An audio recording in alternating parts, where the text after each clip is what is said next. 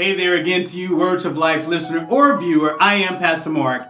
And in this week's episode of Words of Life, we're going to talk about part 3 of our 4-part series, Understanding Affliction, because part 3 deals with affliction coming from people. Seems simple enough, right? We have to interact with people on any given day at any given moment. But if we understand that none of us are perfect, and if we have flaws, the odds are, as patient as God is with us with our flaws, He wants to be just as patient with somebody else and their flaws. And that in itself, that will help us start to understand and be more patient when it comes to understanding affliction. We're going to talk about it, and I expect to see you right here in front of your TV or with your earpods in. Either way, I'll be right back. See you in a bit. We thank you for joining our Words of Life broadcast, where our mission is persuading the lost, perfecting each believer, and equipping all for service with practical application from God's Word. We now join Pastor Mark for this week's Words of Life. Hey there again to you. This is Pastor Mark. And before I get started again with our third of 4 in the series, Understanding Affliction, I just want to tell you I appreciate you. I thank you for tuning in via podcast or broadcast, because the truth is you could have been anywhere else. You could have been listening to anybody else, but you've decided to devote some of your time as God has led you to hear a word through this ministry. And that's something that my wife and I, we just do not take for granted. We're going to ask in this week's episode that you turn in your word of God to the book of Luke, the Gospel of Luke, right there in the New Testament. Matthew, Mark, Luke, the last of the Synoptic Gospels. Number 3, you should be there right now. I'm going to go ahead and put the words up on the screen again. Luke chapter 17. I'm going to read one verse, and our reading is as follows. Jesus said to the disciples, "It is impossible that no offenses shall come, but woe to him through whom offenses do come." May the Lord add a blessing to the hearers, the readers, but most importantly, those that intend to do with His help, His holy word. Today, again, we're resuming the third in our 4-part series, the series entitled Understanding Affliction. In part 1, we talked about affliction being laid upon us by God for His purposes, for His glory, His story, His will in our lives. And last week, we talked about affliction being a part of the package. It's coming from our adversary, Satan. And today, we're going to talk about today's focal point being this: affliction comes from people. When we talk about affliction, I think we have to tie in that word that Jesus used in the opening text. It is impossible that offenses do not come. In other words, as we live and breathe, we need to expect some type of offense. Offense simply is the temptation to respond to sin. It is to encounter a symbolic stumbling block that causes one to react or to fall. Paraphrase, Jesus says, hey, if you're expecting to get through this life without some kind of offense, some kind of whatever coming through people that's going to cause you to stumble and fall, you're expecting something that's impossible. It's going to happen, but just don't make it a habit of being the one that causes offense, and you're causing others to always stumble, to fall, or to sin. And so in today's focal point, I want to jump right through it. And I can be transparent here, because sometimes we hide behind that, hey, I'm a loner, I'm a creative, and we kind of like to be off on our own. Sometimes that's just an excuse for not wanting to interact or deal with people at any given time.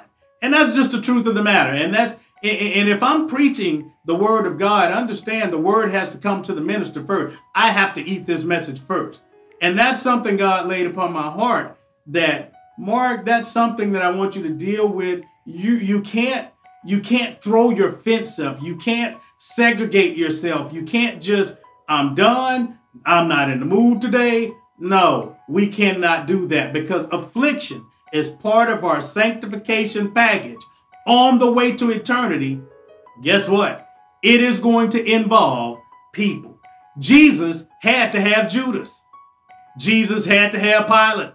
Jesus had to have Rome. He had to endure the Pharisees and the Sadducees, and he treated them no different. He had to deal with the religious dogma or the attitude. He had to do all of that, but he kept purpose in mind. He had to endure affliction through people for God's purpose through him to be completed. And that was saving you and I, eternally securing our salvation to be in his presence forever, avoiding his eternal wrath for those who choose to reject that offer. So understand, we will have to endure affliction. It's just a part of the package. Affliction comes from people. And so as we get that focal point laid down, here's the first point that I want us to understand. Point number one, we have to stop expecting people to be to us what only God can be to us. Again, I know I've been guilty sometimes. I'll use an example. I like therapeutic communication. This is something I teach my high school kids all the time. With therapeutic communication, it also involves active listening. If I'm talking to you, I'm pouring my heart out to you. I really shouldn't be on my phone. I should have your undivided attention. If I'm pouring my heart out to you, I'm saying A, B, C, and D, da-da-da-da, da-da-da-da, blah. That's why I don't even allow cell phones in my high school classroom. But the truth of the matter is, when you're one-on-one with somebody, there's a therapeutic communication you expect, and active listening is a part of it. And then when I don't get that active listening, sometimes I'll just stop talking. Sometimes I'll just walk off. Well, wait a minute. Where are you going, Mark? Well, you're not listening anyway. That's offense. I have literally taken offense. You know, I've just guarded up. I don't want to talk no more. I'm listening now. Well, I don't want to explain that. Just petty like that. I don't want to talk no more. You know, I have to get better at that. And I got to stop expecting people to be, to me, what I think I am to others.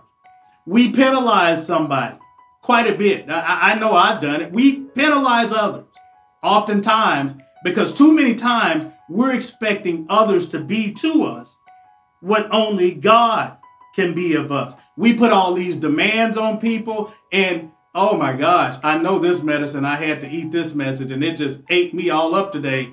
And as I took the medicine, here's a phrase I often say, I wish they would, I wouldn't tolerate. And right there, God showed me, see, you're being intolerant. You're in need of long suffering. You are in need of patience. You need to learn to suffer long with people. We got to stop expecting people to be to us what only God can be to us. And so if I like somebody to actively listen to me, I can't control that other person. I can't put my demands on them. But what I can do is make sure I am an active listener when people are talking to me, because I know how that feels. And that builds in me tolerance, patience. But it takes away that demand that we often put on people. We have to stop expecting others to be to us what only God can be to us. Because truth be told, Jesus felt deserted. He was betrayed. He was lied on. And when he went to the Garden of Gethsemane, he looked to the Father and said, "Oh Lord, if possible, can you take..." He was just weak, but it didn't divert him from purpose. He knew who to run to. He was afflicted by people left and right, but only God could be comforter to him at that moment in time. That's something we have to master. When we're afflicted by people, expecting others to be and do, you know what? I got to run to God and let him know how I feel about this. Quit putting my demands on another. Here's number 2, and I think I just referenced it. How do we react? How do we respond when affliction is laying upon us? Nobody understands me. Nobody is listening to me. I don't think you're empathizing with me. Do those sound familiar? It's like you're da-da-da-da-da-da-da. You're not. How do we react and respond? I know how I respond. You know, being this creative and kind of being a loner. The fence goes up. If nobody on the planet talks to me today, I would be just fine. That's not right, but I know that's me.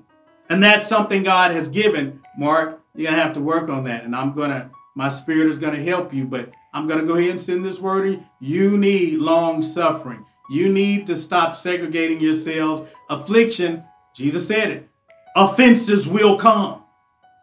We have to learn to handle them in a way that God is pleased. Nobody understands me. Nobody gets me. You know, what happens when you're not a team player? Well, no, maybe the other people or the person needs to just do their job. But when you're misunderstood, how do we respond?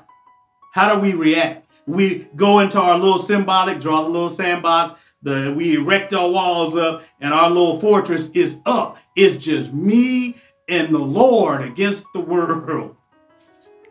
That's just wrong. I know I've been guilty of it. That's why I laugh. Only God can help us to be what we need to be so that we can react and respond the way Jesus did. If I must talk, I'm not going to murmur. Run to the word. If I'm weak, if I must cry, Lord, I can come to you. And even when those close to us don't understand, the word has a solution for that.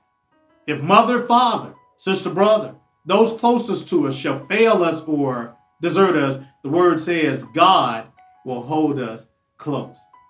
Let's pray for a proper response or reaction, a godly one, when affliction comes to us through a person that we have to interact with on a daily basis. And our last point of the day, number 3, we need to learn to be still and be quiet when under attack. Everything and everybody doesn't require a response from us. We need to just learn sometimes to be still and to be quiet. And as we be quiet, wait on the Lord. And he will be timely and give us exactly what we need when we need it to be able to understand this affliction is coming through this person. Offenses shall come. But you know what? This would be a good time to be quiet. Oftentimes we run to our friends, our coworkers, and we're on the phone and we're explaining to them or we're defending ourselves. And then the situation seems to sometimes just get worse. Sometimes let's just be still. Be quiet when under attack, waiting on the Lord to show up, Spirit to rise up in us, and we handle it and we know our next move. We know our next response. Instead of reacting and we're at the mouth and the next thing you know, it has turned into gossip, more trouble. It has gotten worse. And a lot of times all we need to do is just be still. Be quiet when under attack. Well, that brings my time to a close for today. Again, the third of a 3-part series, Understanding Affliction Today. Understand that affliction does come through people, but it's a necessity. We have to interact with people on a daily basis, and so God has put in us what we need to do so in a manner that pleases him. And before we close today, the only reason we preach is to offer you Jesus, eternity in lieu of eternity. We are to offer him to you because God's wrath is coming, and it is coming for those that do reject this gracious offer that God is only going to have out for only so long. And you can do that by simply saying, Lord, I accept I'm a sinner. My heart is deceitful every given day. Any given moment, I blow it. But that's why Jesus died for me. And he's coming back for me, so I confess that, believing that you have secured my forever. And Lord, your Holy Spirit now works in me in a way that pleases you, fashioning my heart to help me deal with affliction, even if it comes from those closest to me, those at work, or friend and foe. I thank you, God, for that. We're going to close that by saying amen, or we believe it, so it is so. Well, that's my time for this week's message. Again, understanding affliction. It must come through people, but God has put in us what we need to respond in a God-like fashion. Until next week, same time, same pastor, same words of life. I'll see you next week. God bless you. Bye-bye.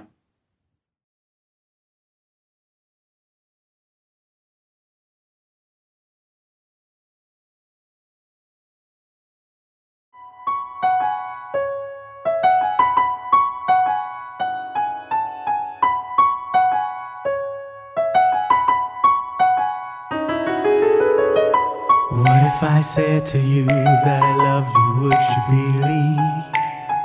Did you know that I had to choose to die and rise to make way? I only wanna just see you become everything in us you could be. I'm never lying, only telling the truth. If I think of you without me, I want you, me. I want to away. And what if I lose, child, please? I want you, it's me. I got a future and a plan for us, and I'm the only one who knows. I know you may not understand, but trust, the best for you I'll hold. I know the thoughts that I think of you from beginning to the end. I'm the one who gave my all for you, on the cross to pay for your sin. Only one, I want you, me. I want to away. And what if I lose, child, please? It's me. I wanna love you, adore you, and call you my own. I wanna hold you, console you when you've been wrong. And never will you ever feel like you're alone. Whenever you are thinking you and me,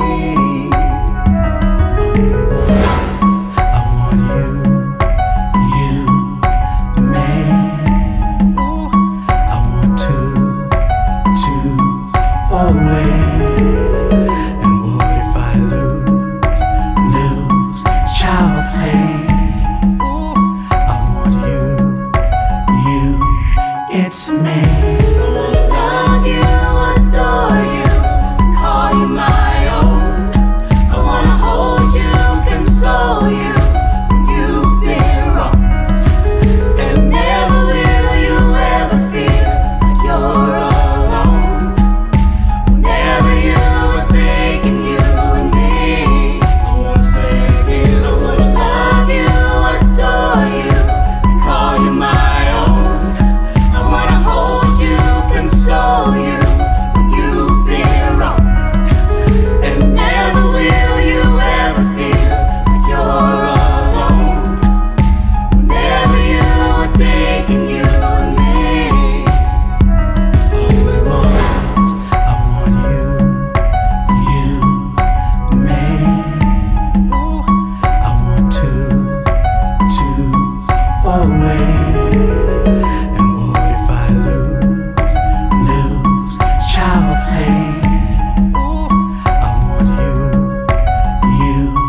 It's me. I want you, me. I want to away. And what if I lose, child, play? I want you, it's me.